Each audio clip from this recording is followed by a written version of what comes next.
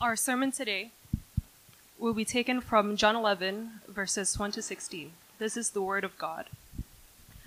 Now a certain man was ill, Lazarus of Bethany, the village of Mary and her sister Martha.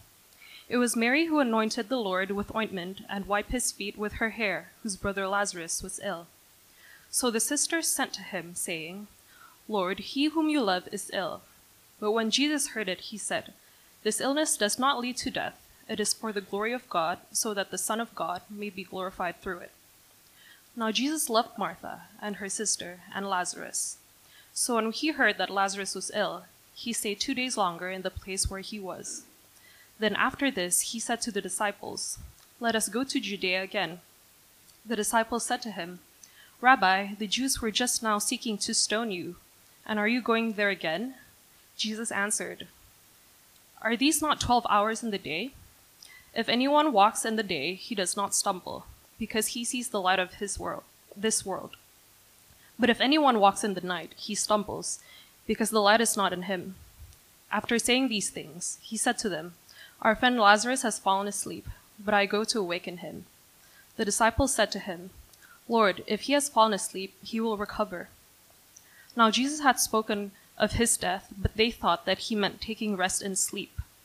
Then Jesus told them plainly, Lazarus has died, and for your sake I am glad that I was not there, so that you may believe. But let us go to him. So Thomas, called the twin, said to his fellow disciples, Let us also go, that we may die with him. Thus says the Lord. Amen. Thank you. Friends, keep your Bibles in John chapter 11. We're going to be continuing our series in the Gospel of John today. And this is a momentous text. It's a very famous text. This whole chapter hangs together as a singular story. And it's a story that hinges upon this particular miracle that you may have heard about. It's about the resurrection of Lazarus from the dead. It's a story, whether or not you're a Christian or non-Christian, you've probably heard about it. Jesus is going to heal Lazarus, not merely from illness, but from death, and he's going to be risen up, and it's going to indicate the glory of the Son of God. Before we get into the text, however, let's open us up again in prayer.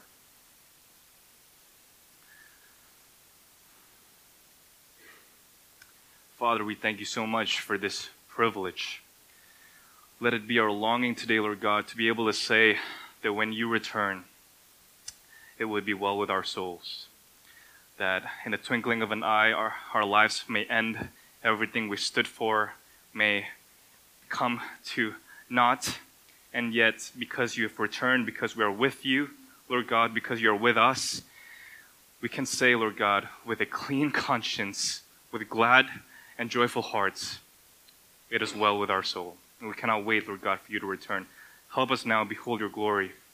Help us now, Lord God, go through this text with a sense of your presence and with a sense, Lord God, that you want us to behold your glory. Pray these things in Jesus' precious name. Amen. So again, this is an important text, friends, in the Gospel of John, and we have gone through right now the end of a bunch of debates between Jesus and the Jews and Jesus and the Pharisees in the Gospel of John. And from chapter 8 to chapter 10, there's an escalating tension. There's a tension between Jesus and the Pharisees have developed from subtly attacking Jesus to openly wanting to kill him, so much so that by the end of chapter 10, Jesus, as we've seen, has left Judea, has left that area because he knows that the Pharisees and the Jews are trying to kill him, and the disciples too are afraid to go back because they're trying to kill him. And friends, this chapter, we transition into this miracle story. It's one chapter that hangs together. But interestingly enough, despite the miraculousness, the greatness of this miracle, the famousness of this miracle, it doesn't happen until 40 verses in, right? And with this whole chapter, a story about a singular miracle, a miracle that you've probably heard about, it doesn't happen until about 40 verses in. For 40 verses, we're going to get merely the background behind this miracle. And in fact, it is the background behind this miracle that makes this miracle so absolutely stunning. This background locates the context of this miracle, and without this background, this miracle would just be something amazing, something incredible, but perhaps we would miss its true and real significance. So These 40 verses, these conversations that Jesus would have with the disciples, the conversations that Jesus would have with two grieving sisters of Lazarus, Martha first, and then after Martha would be Mary. Two grieving sisters, same situation, but different responses by Jesus. These are the important things that we need to pay attention to, because Jesus is raising Lazarus up to teach these people around him something about his glory, something about what he can do. So we better pay attention. Verses 1 to 16, our text today, forms the backdrop. It's a conversation between Jesus and the disciples before Jesus even ends up in Judea, before Jesus ends up in Lazarus' home to heal him.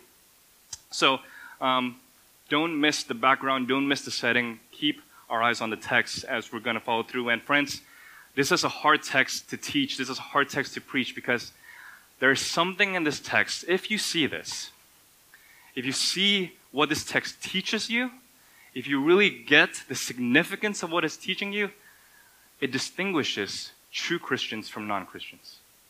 It distinguishes true spiritual faith from non-spiritual faith. It distinguishes, in other words, plain religiosity from the faith of the gospel indwelled us by the Spirit and caused by the Spirit in us. So there are 3 points for today's sermon. First, we're going to talk about the doubt that Jesus is going to address. Second, we're going to talk about the love that Jesus shows here. And third, we're going to talk about the one who departs. So the doubt that Jesus will address, the love that he's going to show, and the one that will depart. And this will become clearer as the text proceeds. So first then, the doubt that Jesus is wanting to address. So this text and everything that happens in this story hinges upon chapter 11, verse 4. This is the interpretive key to the rest of this chapter. And it's going to be repeated again later, right before Jesus resurrects Lazarus. Look at what Jesus says to his disciples after he heard the news.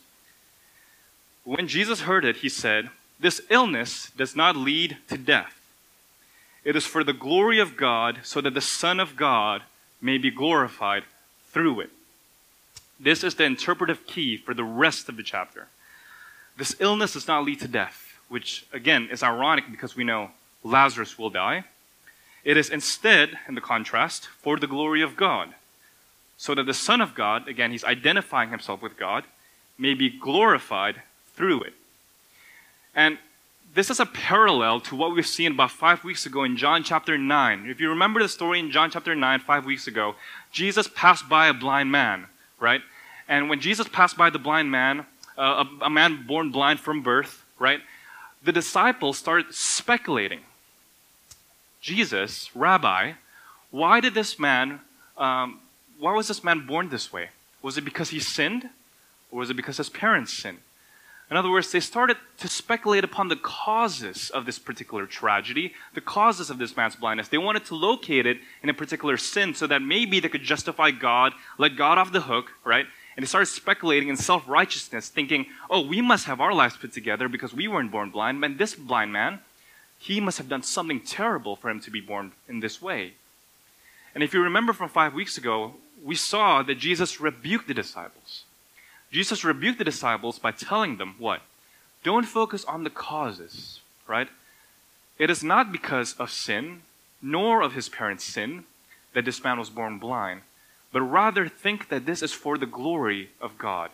So don't focus on the causes, which causes us to curve in on ourselves, to speculate, right? To let us grow in self-righteousness or self-pity, but rather focus instead on the purpose for which this suffering is ordained. What is God doing, in other words? How will this suffering, in this particular instance of a tragic blindness, how would this now indicate and show and manifest the glory of God? And so we saw 5 weeks ago that God ordains suffering, ordains particular falls and sorrows, so that He might show us more and more His glory. And it doesn't eradicate the pain of the suffering. It doesn't eradicate the sorrow of the suffering. It doesn't eradicate the tragedy that is suffering. But it does mean that God intends to bring about the opposite of evil when He ordains evil. Evil only ends up, in other words, serving the very opposite purposes of its intention. God could use evil and intend evil and bring good out of it, a greater good that wouldn't have been seen without the evil ordained. So likewise, verse 4 is the interpretive key to Lazarus' illness. It is not, in other words, for the purpose of death, because we know he does die, but it is for the glory of God. We're going to see something about God's glory in it, and Jesus is going to use this death to teach something, to address a particular doubt in the disciples and in Mary and Martha. So what is that doubt?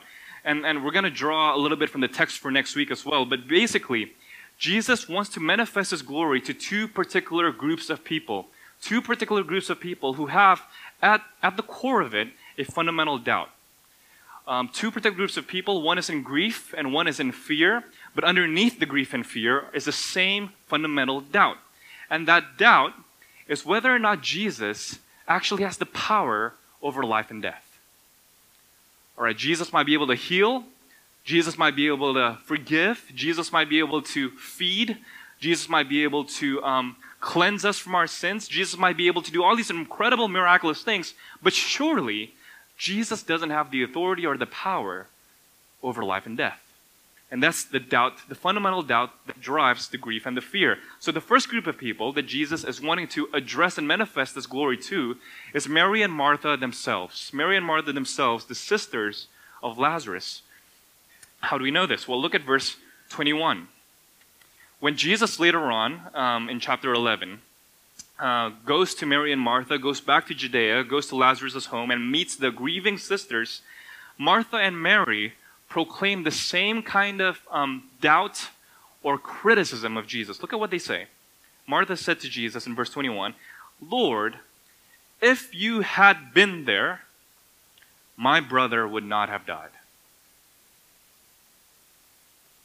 In other words, if only you would have come more sooner, if only you have come in haste, if only you would have come just a few days earlier, this irreversible tragedy, or what they thought was an irreversible tragedy, would not have occurred.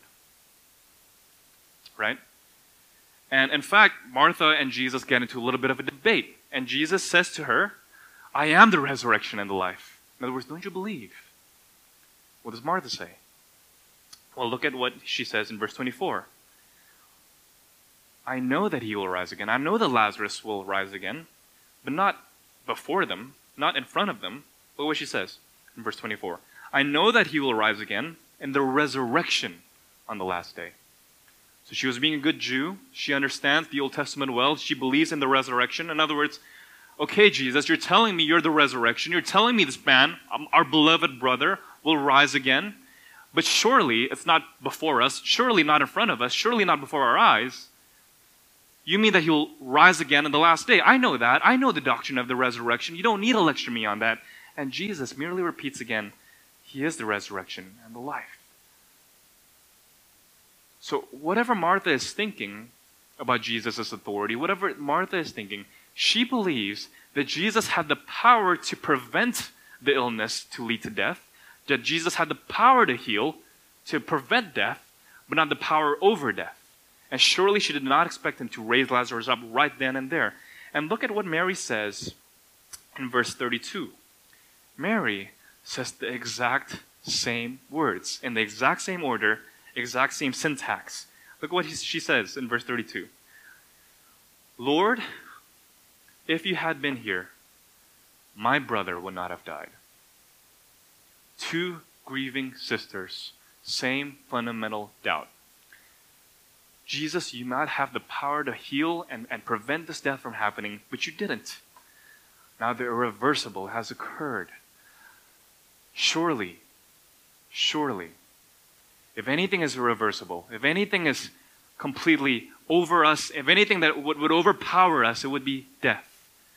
Something absolutely unmovable, something that you can't undo, something you can't erase, something you can't reverse. Surely, Jesus does not have power over the impossible.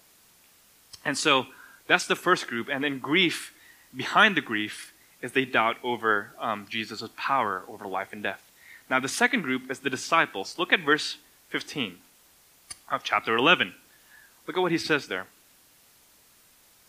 After telling the disciples plainly that Lazarus has died, he says this, For your sake, I am glad that I was not there. And the Greek is more terse, by the way. It could literally be translated, for your sake, I rejoice that I was not there so that Lazarus might die, so that you may believe, disciples. And now let us go to him. In other words, the disciples had a particular lingering doubt, and if Jesus merely came in haste to heal Lazarus without first letting him die, there would be something fundamental that the disciples would be missing. And what is that? What kind of doubt would they have? What kind of fear did they have? Well, look at verse 7. When Jesus, after he said this to the disciples, he says, let's go to Judea again. Let's go back to the place, in other words, where the Pharisees and the Jews are going to kill us, or trying to kill us. And the disciples said to him, Rabbi, the Jews were just now seeking to stone you. Are you going back there? Are you going there again? We just ran away precisely from the people that were trying to stone us. Why would you lead us back to our destruction? Why would you lead us back to this precarious situation? And look at what Jesus said. Jesus answered, are there not 12 hours in the day? If anyone walks in the day, he does not stumble, because he sees the light of this world. But if anyone walks in the night, he stumbles, because the light is not in him. So notice what Jesus is saying here. You're fearing death? You're fearing returning? Do you walk in the night or do you walk in the light? If you have me with you, remember the Gospel of John, what is the fundamental theme of the Gospel of John? Jesus is the light of the world. Jesus is the one who is life himself. Jesus is the one that the darkness cannot overcome. Friends, don't be afraid of death, in other words. If Jesus is with you, even if you're amidst the people who are trying to stone you, you're in the safest possible place. Because it is God who decides when you would die. It is God who decides when you would continue to live. It is God who decides whether or not your life would evaporate. It is God who decides when your life might be taken away. So whether you're in Judea or outside of it, whether you're in the midst of treacherous enemies or with among friends, you're safest if God is with you. Why are you doubting, in other words, O disciple? Right? Why are you doubting? But the disciples were fearing. They were what? They were fearing death. Again, doubting whether or not Jesus really had the authority over the death, over life and death. And after saying these things, he said to them, verse 11, our friend Lazarus has fallen asleep, but I go to awaken him, giving us reason to why he was going to go back to Judea. So the disciples said to him, Lord, if he has fallen asleep, he will recover. And now, interestingly, the narrator interjects. He says, now Jesus had spoken of his death, but they, the disciples, thought he meant taking rest and sleep. So, Jesus is saying, I'm going to go back to Judea. Don't be afraid. Our friend Lazarus has fallen asleep, and I go to awaken him. And by the way, in first century Judaism, and we can go and survey the Old Testament texts as well, it is very common, because the Jews believed in the resurrection, Orthodox Judaism anyway, to talk about death in terms of falling asleep. It was very common for them to speak that way. So they know that they have a hope that one day in the resurrection they will meet one another again. So death merely was a temporary thing until you will be reconciled with your loved ones. So Jesus is speaking in symbols, yes, but in a common way of talking. And the disciples immediately rationalized it by saying, okay, Jesus, if he's just naturally sleeping, then he'll recover. Why should we risk our lives to go back to Judea, in other words? If he's just sleeping, he'll recover. He doesn't need your help. He doesn't need us to risk our lives to go back there, right? And we do this all the time when we read the Bible, by the way, and we rationalize, and the way we read the Bible reveals the doubts in our hearts, right? For example, right, the Bible tells us, forgive and love your enemy. Immediately, something inside us rationalizes that text and say, well, who's really our enemy? Surely not that guy. Surely not that person. Surely not someone who's crushed us in this particular way, Jesus didn't mention and specify, right? Forgive anyone? 70 times 7? That's purely metaphor, I'm sure, right? Or maybe, like the liberal theologians of the 19th, 20th century, right? When it says Jesus has resurrected from the dead, Jesus is with us now in His Spirit, they say, surely this is not a real resurrection. It just means that Jesus is, what? With us in spirit, with us in inspiration. He's a living, inspiring teacher for all of us. And He lives in us when we follow and obey His commandments. You see, we naturalize and we rationalize clear texts of Scripture, and the way we do that reveals our problem areas. And when Jesus has said, He's fallen asleep, I'm going to wake him up, and the disciple says, surely, He doesn't mean death. Surely, He can't mean He'd be raised up again. So they take it in the naturalizing way. And so Thomas's doubt in verse 16 makes sense. So Thomas, called the twin, said to his fellow disciples, let us also go that we may die with Him. Let us go that we may die with Him. So the disciples don't get this, right? And Jesus had just told them plainly, Lazarus actually has died. And the disciples at this point are thinking, okay, if he didn't die and he's just sleeping, what's the point of risking our lives to go there? But if he has died, then surely we're just risking our lives for nothing. So Thomas said, let us go so we'll die with him.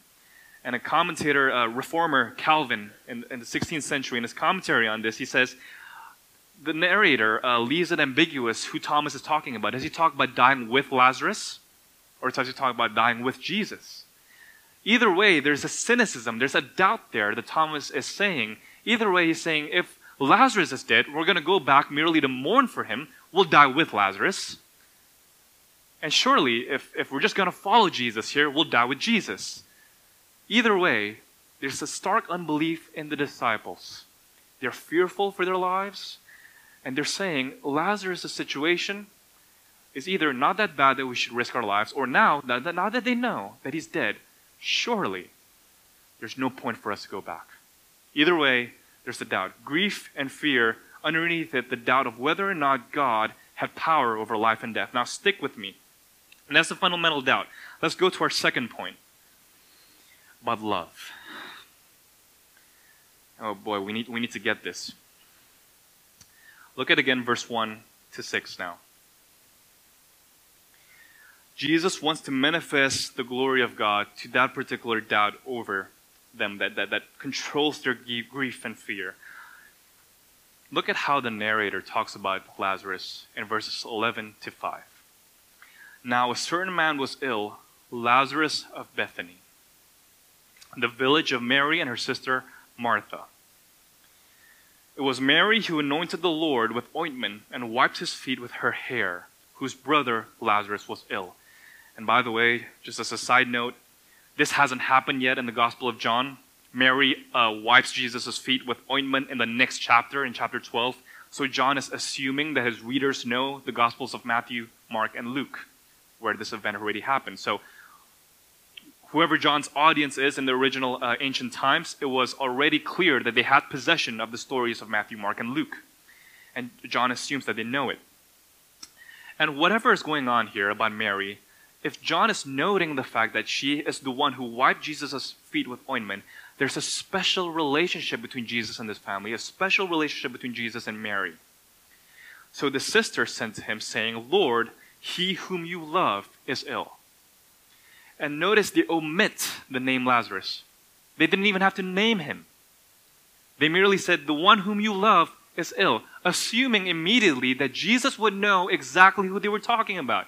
There's a special relationship between Jesus and Lazarus that they did not even have to mention his name, thinking that surely, because Jesus loved him, because Jesus knew him so well and loved his family so much, surely he would know this was Lazarus, and surely he would come in haste.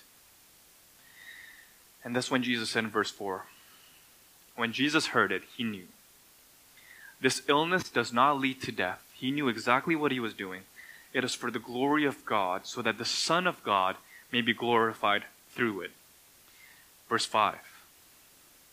Now Jesus loved Martha and her sister and Lazarus. He makes sure that you know.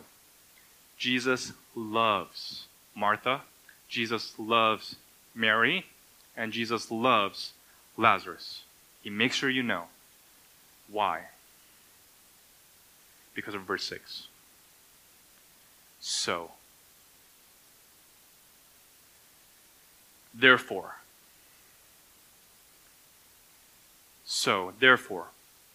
because, in other words, because he loved Martha, because he loved Mary, because he loved Lazarus who was ill, so, therefore, when he heard that Lazarus was ill, he stayed 2 days longer in the place where he was. If that doesn't make you tremble a little bit, I don't know what will. That little word, so, connects the love of God to him delaying his entrance to save Lazarus. That little word, so, indicates that the love of God in this particular text for Lazarus and Martha and her sister is not contradicted by him failing to heal Lazarus. That little word, so, in other words, does not merely indicate that death and divine absence and divine hiddenness doesn't negate the love of God. That little word, so, indicates sometimes the opposite. Love, true, divine, Christological, Christocentric gospel love requires God to stay silent and to hide his face. By the way, friends, that doesn't negate the tragedy of the situation, right? Remember what Mary and Martha end up questioning Jesus. If only you were there,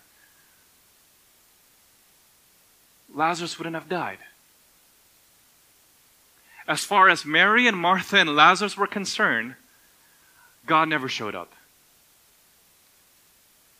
As far as Mary and Martha and Lazarus were concerned, Lazarus was clinging for his life and praying for life, and God remained far and silent. As far as they were concerned in this particular moment, for 4 days, Lazarus decayed, and the people mourned. There's nothing about this text, by the way, that glorifies death. That just because God is in control of death, just because God is in control of suffering, death somehow becomes good. No.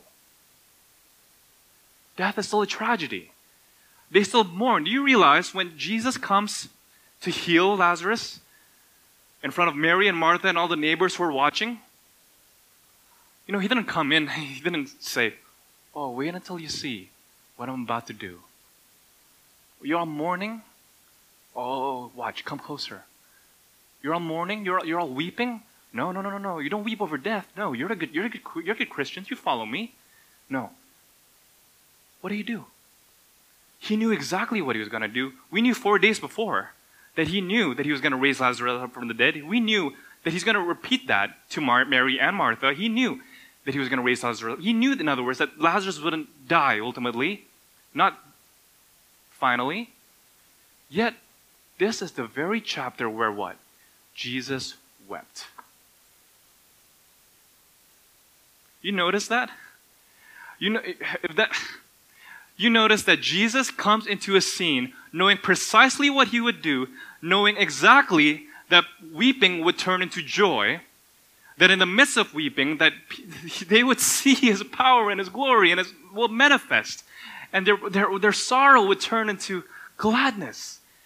And yet, in the face of the tragedy of death, Jesus wept. Nothing should shock you out of your drunken stupor like the reality of death. You could only fool yourself for so long until death hits you in the face and the loss of a loved one crushes you, makes you realize that one day you too would have to face your own death, and makes you realize that this world is not the way it's supposed to be. I hear Christians sometime, and I fall into this cynicism too. Christians sometimes kind of glorify death, and it could sound really spiritual, it could sound really pious, right? And we would say, I just can't wait to die and be with Christ. I just can't wait for death. I just can't wait for death. And, they quote the verse, and sometimes properly, sometimes improperly, "For me to live is Christ, but to die is gain." But friends, death is not the gain. Death is tragic. Death is not something that veils goodness. No. Death in itself is broken. We were not meant to die. Death is only something that we have to go through now. And the only way that death is gain is because through it we are with Christ. Christ is gain. And that's why Paul could say that. But don't soften death. And so Christian joy, friends, is not a kind of naive gullibility or naive happiness that denies the sorrows of this world. Christian joy and Christian happiness does not look blindly at the tragedies of this world and proclaim the sovereignty of God in some nonchalant, perfunctory way. No, Christian joy takes a look at the depravities and the realities of sin and the brokenness head on with a clean conscience, with clean hands, with a clean face, and says, yes, it's terrible, but God is with us. Yes, it's terrible, but God is glorified. Yes, it's terrible, but God had died the death that we should have lived, the death that we should have gone through. Friends, do you realize that's the gospel? There's something that, this is not anywhere near my notes, but there's something about a worship service that, and I got to be careful how to say this, there's something about a worship service that commands people to jump up and down and to just sing in glee and to just forget all your sorrows in a moment of ecstaticness that just seems improper to me. Friends, at the center of your faith is the reality that the King of the universe died for your sin. At the center of your faith is a lamb who was slain.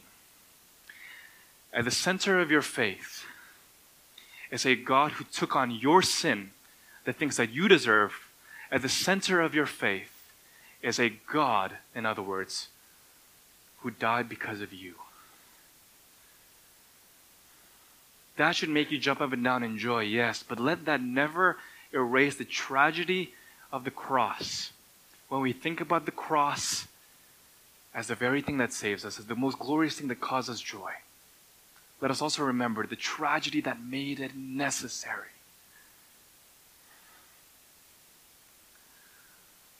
So there's a love here, friends, that desires above all, that desires over everything else, over comfort, over life, over anything else in this world, that desires for you to see the glory of God, to be so satisfied in it, to be so involved in it, to be so absorbed in it, that everything else, not even death, nor life, nor comfort, could ever take you away from it. There's something, in other words, there's a divine love that says you should prioritize other people seeing the glory of God over their comfort, because they had to mourn for 4 days, and that might be for you years, months, decades of mourning. But there's a divine love that says it will all be worth it, because through it all, you will see divine power and your joy would be complete. And this, friends, is the difference between Christian love and true Christianity and a kind of pagan virtue that counterfeits love. C.S. Lewis mentioned this book a few weeks ago, also when I preached on the blind man. C.S. Lewis talks in The Great Divorce, which is, again, a fictional novel about creatures in hell, fictionally, again, meeting creatures in heaven, which explores the different mindsets of those who end up in hell and those who end up in heaven. And creatures in hell meet these creatures in heaven, and different perspectives are explored.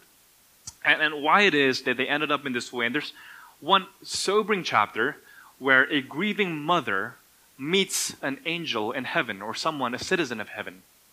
And this grieving mother from hell meets this angel in heaven, and she complains and grieves, and turns out before this mother had died, and again, I don't want to negate, again, death is tragic. This mother, her son had passed away years before she passed away. So she had to live through that tragedy, and she said to this citizen from heaven, what kind of a good God would separate the love of the mother from her son? What kind of a good God would do that? And the angel said, but don't you know that your son is with God? The son actually became a Christian before he died. He's with God. Rejoice. And the mother couldn't. The mother said, no. I am down there miserable. Why? Because I am apart from my son.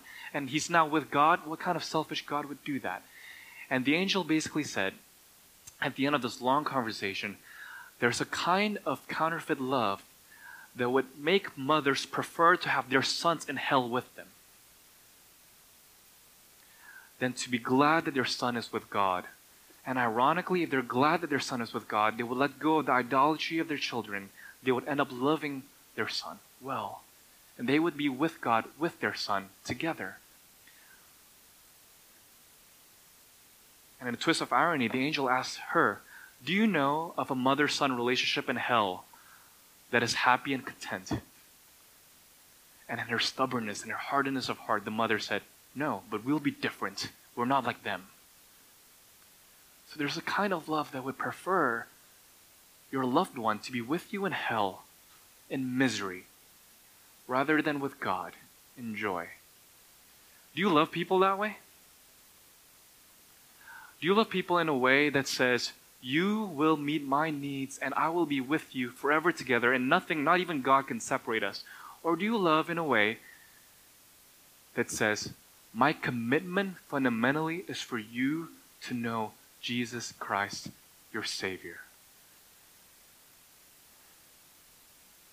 And friends, if you feel that way, there is no middle ground between that, right? There's something about this text, something about little word so, that the love of God is motivated to stay absent so that you would see His glory, that forces us at this point to ask ourselves the question, who is this person who would claim such a thing?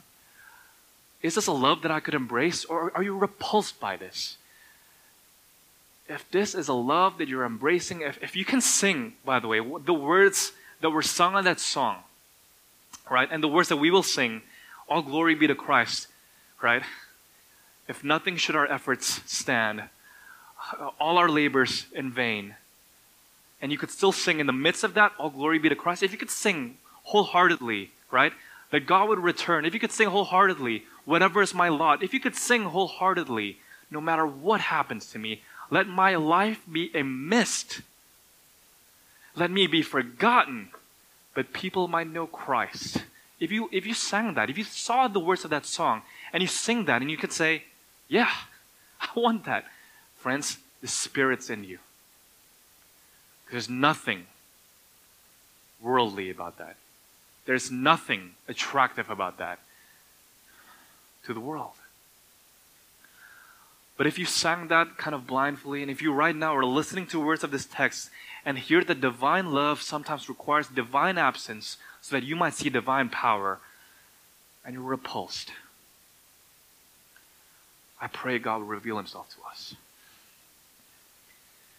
Friends, Jesus rejoiced, and let me go to my last point. Jesus rejoiced in verse 15 that He was not there, so the disciples and Mary and Martha would see His power in raising Lazarus up from the dead 4 days later.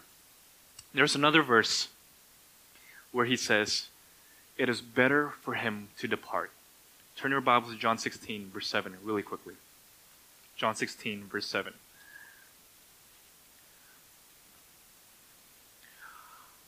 There's another verse here where Jesus says, I was glad, or it is for your sake that I would not be there.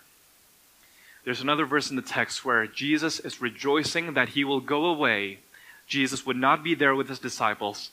And this verse, in the context of the whole farewell discourse here, He is promising them that for a time they will weep, for a time they will mourn, but their weeping will turn into joy and their mourning will turn into gladness.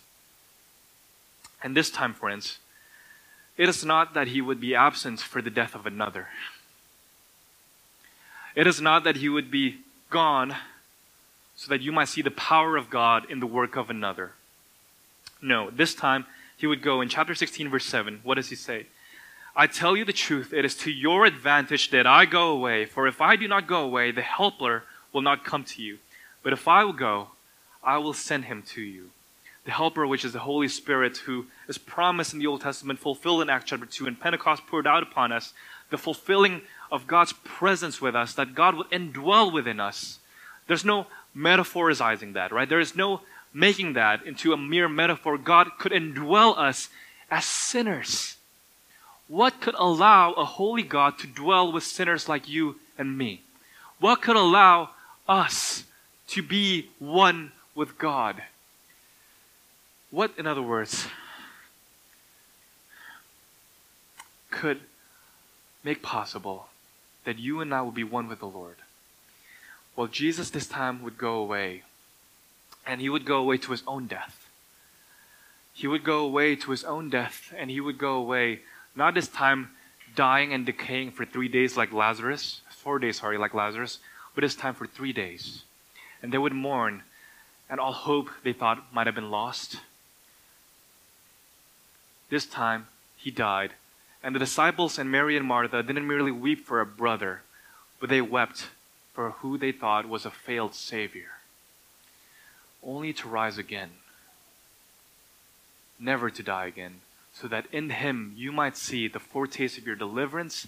In him you might have God with you, indwelling you, and in him you can see the glory of God that reverses the irreversible, that changes everything and undoes the past and cures you and makes you united to him. Because Jesus departed to go to the cross, he could now be one with you. Let us pray.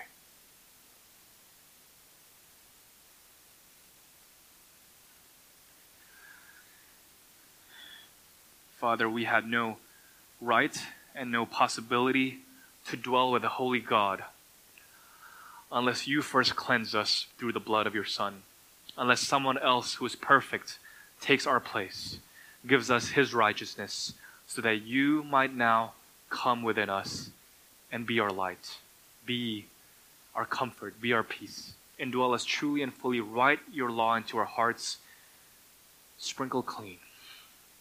And because of that and for that, Lord God, you departed away from us to the cross. Let us now think and savor this glory. Sing with joy. All glory be to Christ. Pray these things in Jesus' precious name. Amen. Amen. Thank you, Gray, for the faithful preaching of God's Word. May his eternal truths be marked in our hearts forever.